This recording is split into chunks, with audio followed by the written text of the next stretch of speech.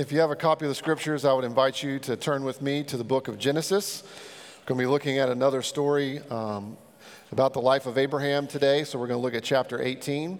We're going to read verses 22 through 33. But if you have a copy of the scriptures, please feel free to keep your Bible open because I'm going to summarize the first 21 verses as well.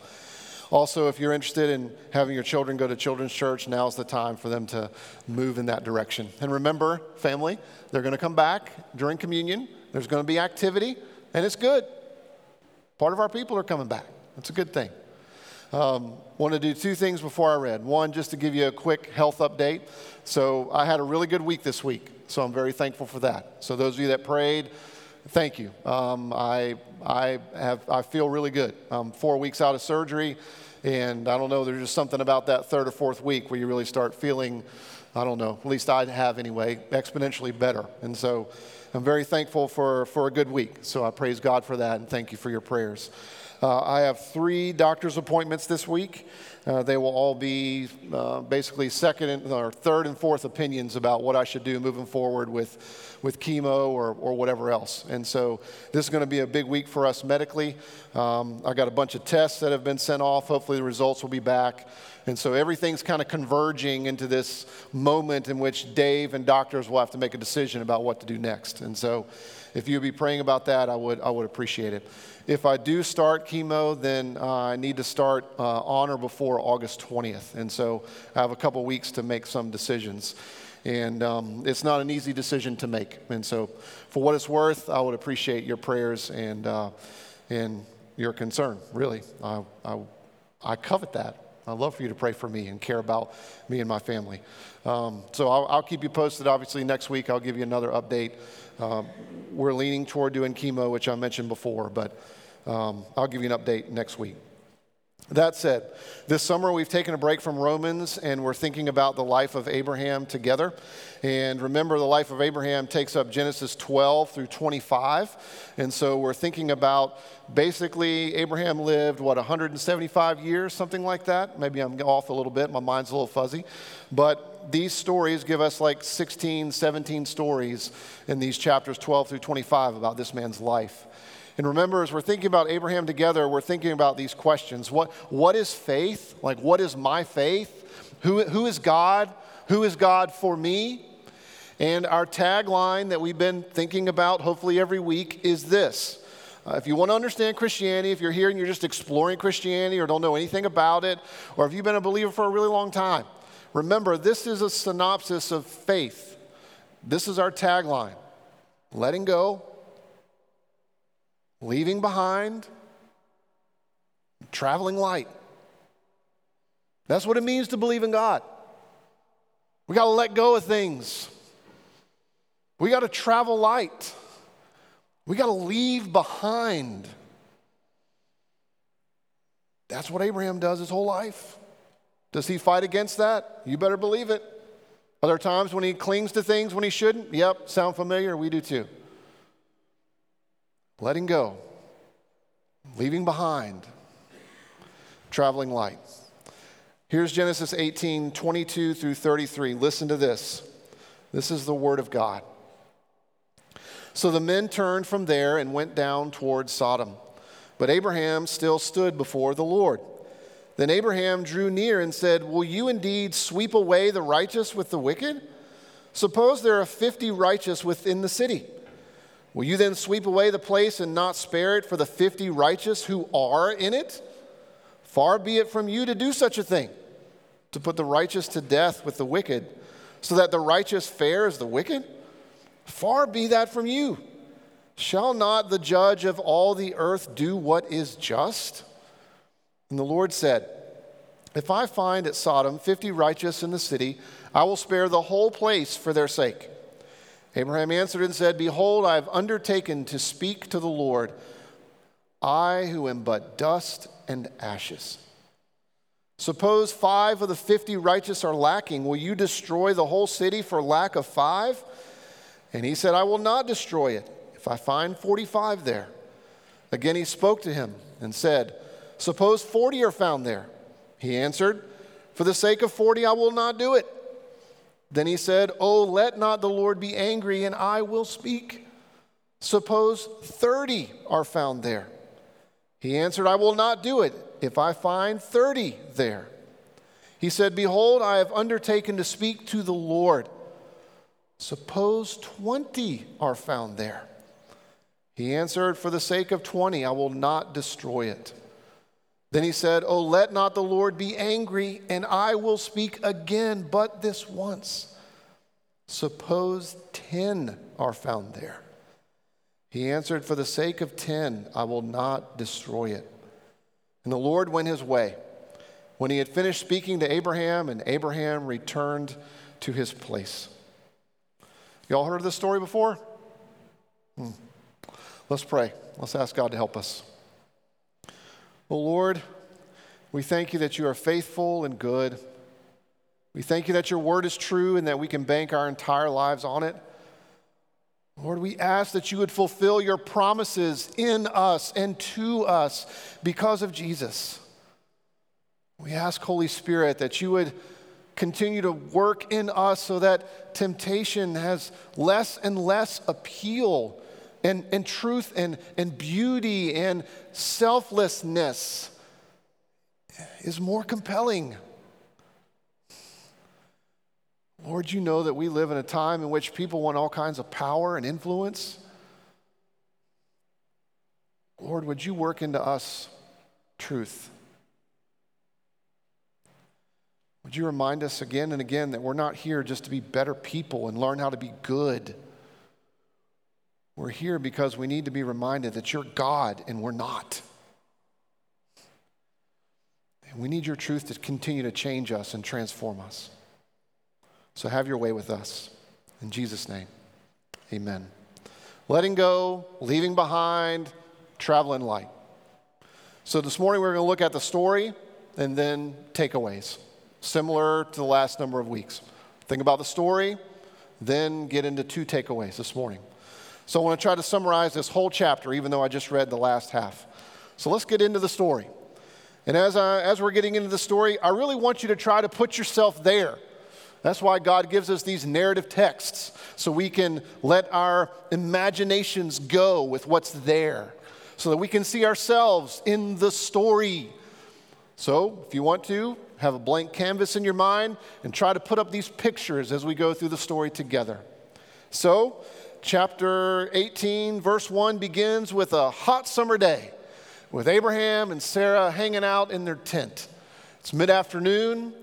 And here they are in the heat of the day, just trying to avoid the heat. Now, I know in eastern North Carolina, you know nothing about this. It has been hot, hasn't it? Abram and Sarah are in the tent, and all of a sudden, 3 guests appear on the horizon and make their way toward the tent. Abraham and Sarah see these 3 approaching. And so Abraham goes out to them, to meet them, to help them to see what's going on. Abraham goes out to them and says, hey, come on in. He invites them in. Matter of fact, you read back through the text, you'll find that Abraham prepared this elaborate feast for them. I'm talking like bread, I'm talking steak, I'm talking a lavish feast. He brings them in, and somewhere along the way, Abraham and Sarah realize that one of the 3 is a divine presence. Now, we know that because we look at verse 1 of chapter 18, and it says, the Lord came. But Abraham discovered that. Sarah discovered that somewhere early on, that they were in the presence of God. So they have this meal. And following the meal, this divine being makes a pronouncement. You can find it roughly verse 10 of chapter 18. Have y'all ever been to the, are you familiar with the New River Gorge Bridge in West Virginia? You ever heard of this place? I remember the first time I crossed this bridge. It's one of the highest bridges in the world. I think it's the 3rd highest bridge in the United States. It's like 876 feet off the ground. That is a long way. Every year, the bridge closes down for 1 day. 1 day a year, the bridge closes down except for local traffic. And the bridge closes down so that people can jump off the bridge, base jump. They can do all that stuff that they like doing that I can't stand because I'm terrified of heights. But what happens is last year, or maybe it was the year before, recently, about 100,000 people gathered together on the bottom part of the underneath the 800, they were there on the water, all right, and around the water watching people jumping off the bridge. Now, I want to tell you this illustration because I want you to put yourself all the way down close to the river. I want you to imagine that someone picks up the biggest rock they possibly can using whatever mechanical device they need, and they drop it off that bridge. They just push it off the bridge, let it go off the bridge, and that rock goes 875 feet, and you're at the bottom, and you watch that rock plunge and explode everywhere. If you can get that mental image in your mind, that's what it meant for God to make the following pronouncement to Abraham and Sarah. You are going to have a son. Can you imagine how their hearts would have leapt with joy? Can you imagine? They've been waiting for this. And this messenger says, Sarah, you're going to have the child, the one you've been waiting for. Remember, she's in her 90s. And he even says, I'm coming back next year, about this time, because you're going to have a son. Well, Sarah's immediate response was laughter. We'll have to save that for another day. So then that gets us into verse 22 through 33. See, the pronouncement has been made. The meal is over. And now these three and Abraham begin to leave the tent, and they begin to walk outside because the three are headed down to Sodom and Gomorrah. And as they leave the tent and began walking down the road, two of the three went ahead. So there was a separation so that two went ahead and Abraham was left walking with God. And as he was walking with God, God was telling Abraham about the need to go to Sodom and Gomorrah, a place a little ways down the road, a few miles ahead. Now, here's why God needed to go to Sodom and Gomorrah. If you look at the end of chapter 18, if you look toward verse 18 through 21 of chapter 18, you'll find out that the outcry was heard by God. The outcry from those in Sodom and Gomorrah. There were people in Sodom and Gomorrah who were crying out. Now, the reason why they're crying out is this. It's actually the same word that's used. Remember back in early part of Genesis where a brother killed a brother, Cain killed Abel? And there was this outcry from his blood. A cry for justice, a cry for help, a demand for justice for this murder. Same word, same idea. God hears that there is injustice that is going on in Sodom and Gomorrah, and so he's got to go down and check it out. Now, my hunch is that if you've grown up in the church, you probably have heard a lot about the sexual immorality in Sodom and Gomorrah, and it's true. Homosexual, sexual immorality, heterosexual, sexual immorality. The ancient world is no different than the modern world. There's sexual immorality to go around everywhere, every culture, every place. That's true. Listen to what Ezekiel chapter 16 says about Sodom and Gomorrah. This is verse 49 of Ezekiel 16. This was the guilt of your sister. This is God speaking to his people. This was the guilt of your sister Sodom. She and her daughter had pride, excess of food, and prosperous ease, but did not aid the poor and the needy. Do you remember that part about Sodom and Gomorrah? Yes, sexual morality, problem. But God says the outcry is that there are people in Sodom and Gomorrah who are full of pride. They have all kinds of food. They have a prosperous and easy life. And they don't care about the poor. They don't care about the needy. And God even turns and says to his own people, "You have done worse than Sodom and Gomorrah." He even adds onto there, "You, my people, are even worse than Samaria, the capital of idolatry." God is saying that about his own people. So, beloved, feel the weight of this. We're no better than anyone else. And the whole point of Ezekiel 16 is that God ends the chapter by saying, "I will atone for all of your sins." It's amazing. It's amazing. He not only says, "This is who you are," but I, God, am going to do something about it. He doesn't say, "Clean yourself up." He doesn't say, "Start on my make yourself better program." He says, "I will atone for your sins." So God and Abraham are talking, and God is telling Abraham what he hears. He's saying, "I got to go down and check this out. I got to go down and see all the immorality. I got to check and see if the injustice is real. I got to see what it's like." And we find out in Ezekiel, it is bad. It's bad. And that's when Abraham begins his discussion with God. That's when what we read together comes into play. That Abraham and God start talking, and he begins to say to God, "God, if there are 50 righteous people there, will you spare the place? Well, how about 45? What about 30? What about 20? What about 10? And after Abraham asks God about 10, God, by the way, says yes to all of them. One of the guys I read this week said, Abraham wouldn't take yes for an answer. You like that? How about 50? Yes, great. How about 45? Yes, great. How about 30? All the way down to 10. And when he says 10, God says yes. And then they part ways and the story ends. It's like this unbelievable cliffhanger. Well, what ends up happening? God says yes, Abraham. Like, I'm reading the story and I'm thinking, Abraham, God says yes. Let's go. Like, come on, what are we doing now?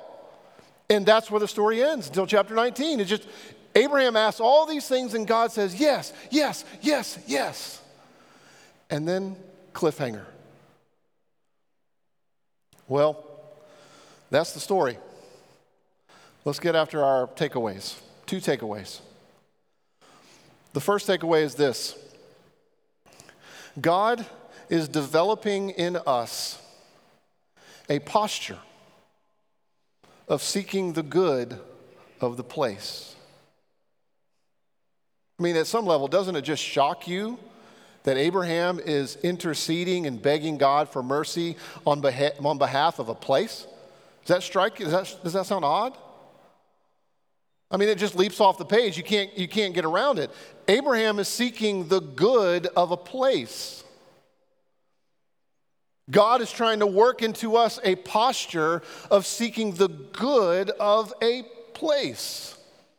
How about the good of a place where we live and beyond? Do you love where you live? Just at some level. Do you like living here? I hope at some level you do. Maybe you don't. So maybe you'll move and go somewhere else, and I hope you'll find a place that you like. But most of us probably live in a place that we kind of like, at least to some extent. And if we don't like it too much, then we move. But do you like where you live? Can you see places where you live, where I live, where we live that need Jesus? Have you noticed that? Have you ever thought about that? I was watching a quick video this week of a guy who has spent a lot of time writing about loving the city and being interested in the city. And he was telling a story about going to different countries and talking to churches, pastors, and whatnot in other parts of the world about the city and the importance of loving place. And he said one thing that surprised him is that when he started talking to other people in other places about the city and place, they responded by saying to him, hey, we're not Americans. We have a tendency to like the city. And Americans in general can have a tendency not to like the city. So you don't have to convince us about loving place. We're there. I wonder how much of that is true. I wonder how much of that is us thinking, well, bad things happen in the city and we need to stay away from city. Whether that's our own or bigger places in our state, avoiding our nation's capital. I wonder sometimes if there isn't this sense of, yeah, those are bad things over there. And we just need to separate from that because by separating we'll be safe. We'll be good. Abraham was seeking the good of the place. Instead of thinking about where we live just in terms of maybe influence or power, instead of just thinking about where we live in terms of politics, instead of thinking place in terms of that, instead of that, would you think about where we live in terms of church planning? Would you think about where we live in terms of listening to those who are poor, marginalized? Would you be open to the idea of watching what's going on where we live? Being a good student of that? In other words, would you think about your own jobs as not just getting a paycheck or building a resume or building a career? Would you think about your jobs and your callings during the week in terms of service? In terms of helping out the place where you live? Would you think about your life in terms of seeking the good of where God has placed you? God wants us to develop this posture of seeking the good of where we are. Here's the second takeaway. God is developing gospel habits in us. Looked at this last week. We're going to look at it again this week. God's developing gospel habits in us, meaning He wants us to think about the gospel. He wants us to live from the gospel. He wants us to process our lives through the gospel so that we're not just thinking about life in terms of principles or 5 steps to this or that. There's something much deeper. That there is a reality that Jesus has come into the world, He died, and He actually rose from the dead. And that is what is supposed to shape everything about us. So that what Jesus did doesn't just serve as an example that we follow. He's saved, redeemed, made us different and new so that His pattern of life might become ours. Not so that we can follow His pattern and get to God, but because of what He has done, He's changing us to want what He wants and love what He loves. God is working into us gospel habits of thought, action, and process. So that by His grace, we kind of take ourselves out of the middle and think about God in the center of our lives. And the cross in the center of our lives. And the empty tomb is the center of our lives. Our union with Jesus as giving us definition and purpose and meaning. That's developing gospel habits. So let's jump back in to the end of chapter 18 and remember, let's get back to the cliffhanger and let's actually jump. Let's dive in. Let's look even more into this section in chapter 18. Why does Abraham stop at 10? Why does he stop at 10? Well, here's the answer. Abraham is thinking God's thoughts. He's following God's logic. Now hang in there with me. Hang in there. Abraham is following God's thinking. He's thinking the same thoughts after God.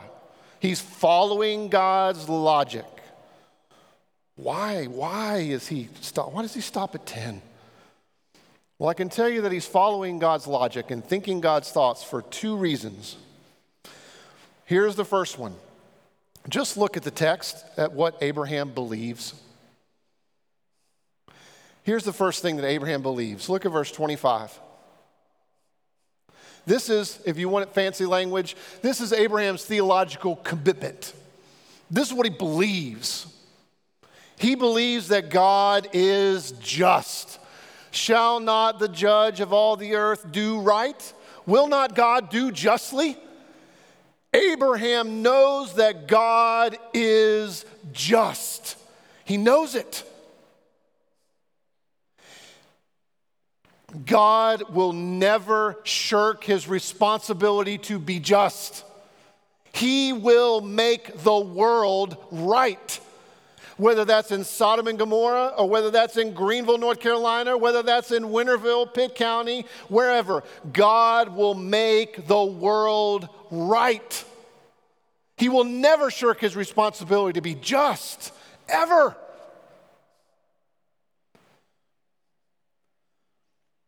Here's the second thing that Abraham knows. It's not just that God is just.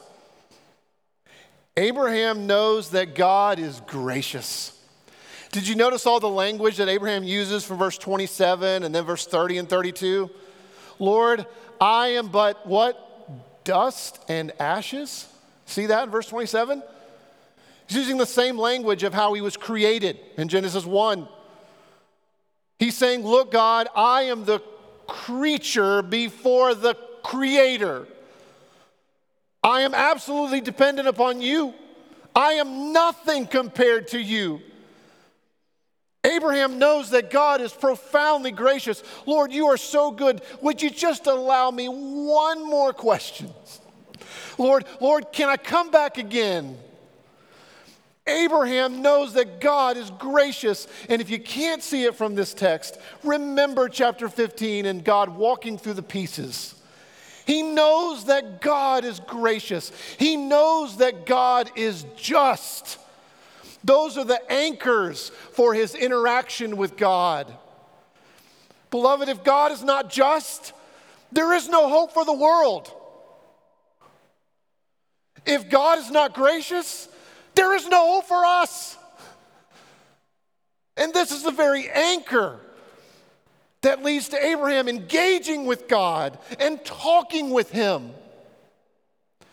In other words, if you need me to say it another way, there is this tension in the Bible, especially in the Old Testament, between justice and mercy, justice and grace. And Abraham is highlighting that. Lord, this is a place that is way out of accord with how you've made us. But Lord, there are righteous people there. What are you going to do? Because I know you're going to be just, and I know you're gracious. You see, he's following God's thoughts. He's tracking with the logic of God. But why does he stop at 10? This is the second thing. How do we know he's following God's thoughts? Well, look at what Abraham knows, that God is just and gracious. Here's the second thing. Why does Abraham stop at 10? Let's go through it. God, will you spare for 50?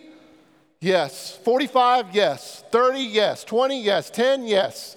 If it was me, my mind would go to 5, and then I'd go to 1. But at each of them, God says yes. God is saying, yes, I will spare them for 50, 45, 30, 20, 10. Yes, yes, yes. You are following my mind, Abraham. You are following my logic. You're right on target. But Abraham knows there aren't 50. He knows there aren't 45. He knows they're not 30. He knows there's not even 10. Lot and his family left, and Sarah perished, his wife. Sorry, we don't know Lot's wife. That just popped in my head. We don't know her name. Lot's wife perished. He knows that there's not even 5. And he knows, Abraham does, that he's not the one. And God says, yes, for the righteousness of one, I will forgive others. Do you see it? The logic of God and his thoughts and his thinking is moving forward in history. God is moving toward the cross. Ultimately, in God's mind, God is thinking about how he will save and forgive and spare because of the righteousness of one. And friends, his name is Jesus.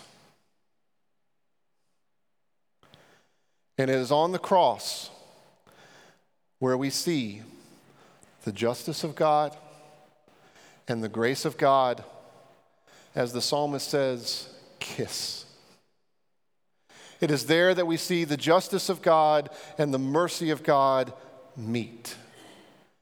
It's there on the cross that we see the grace of God and the justice of God fit together, visibly, tangibly, in real time and space